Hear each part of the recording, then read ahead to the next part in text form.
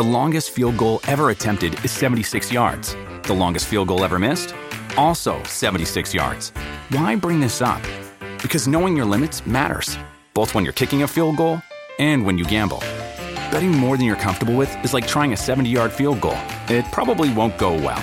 So set a limit when you gamble and stick to it. Want more helpful tips like this? Go to keepitfunohio.com for games, quizzes, and lots of ways to keep your gambling from getting out of hand.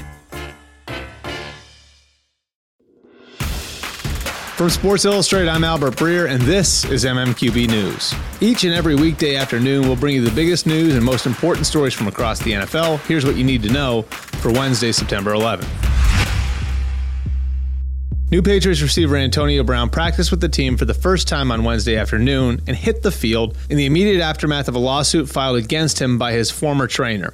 In the lawsuit, Brittany Taylor accused Brown of assaulting her on 3 separate occasions in 2017 and 18. Taylor is expected to meet with NFL officials next week to discuss the case, which includes an allegation of rape.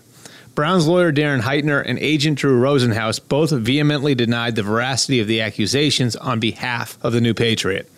Brown, according to the Allegheny's DA's office, also was recently accused of child endangerment. No criminal charges have been filed in any of these cases.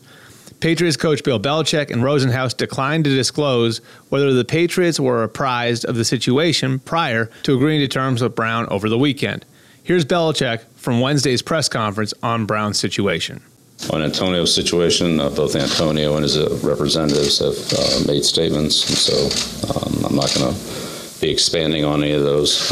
They are what they are. We've looked into the situation. We're taking it very seriously. All the way through the organization. Sure, there are questions, but I'm not going to be entering into a discussion about that today. So we're at. The NFL is considering putting Brown on the commissioner's exempt list. The Patriots gave Brown a $9 million signing bonus, but haven't paid that out yet, with $5 million of it due on September 23rd and another $4 million due January 15th. The team also wrote strong forfeiture language into the contract tied to his guarantees. The timetable of Chiefs wide receiver Tyreek Hill's return remains uncertain. Hill injured his collarbone on Sunday against the Jaguars. The injury won't necessitate surgery. The team considered the possibility of putting Hill on injury reserve, which would have shelved him for at least 8 weeks. For now, because there's a chance he could be back within a month, the team hasn't done that. The Chargers announced on Wednesday that tight end Hunter Henry suffered a tibia plateau fracture in his left knee against the Colts on Sunday. The team said his timetable for return hasn't been determined yet, but it will be an extended absence. Henry missed the entire 2018 season with a torn ACL in his other leg. The Chargers' injury luck in 2019 has not been good. Both offensive tackle Russell Okung and safety Derwin James are out now, with Okung's situation cloudy, and James not expected to be back until December. That's on top of the loss of Melvin Gordon, who's still holding out for a new contract.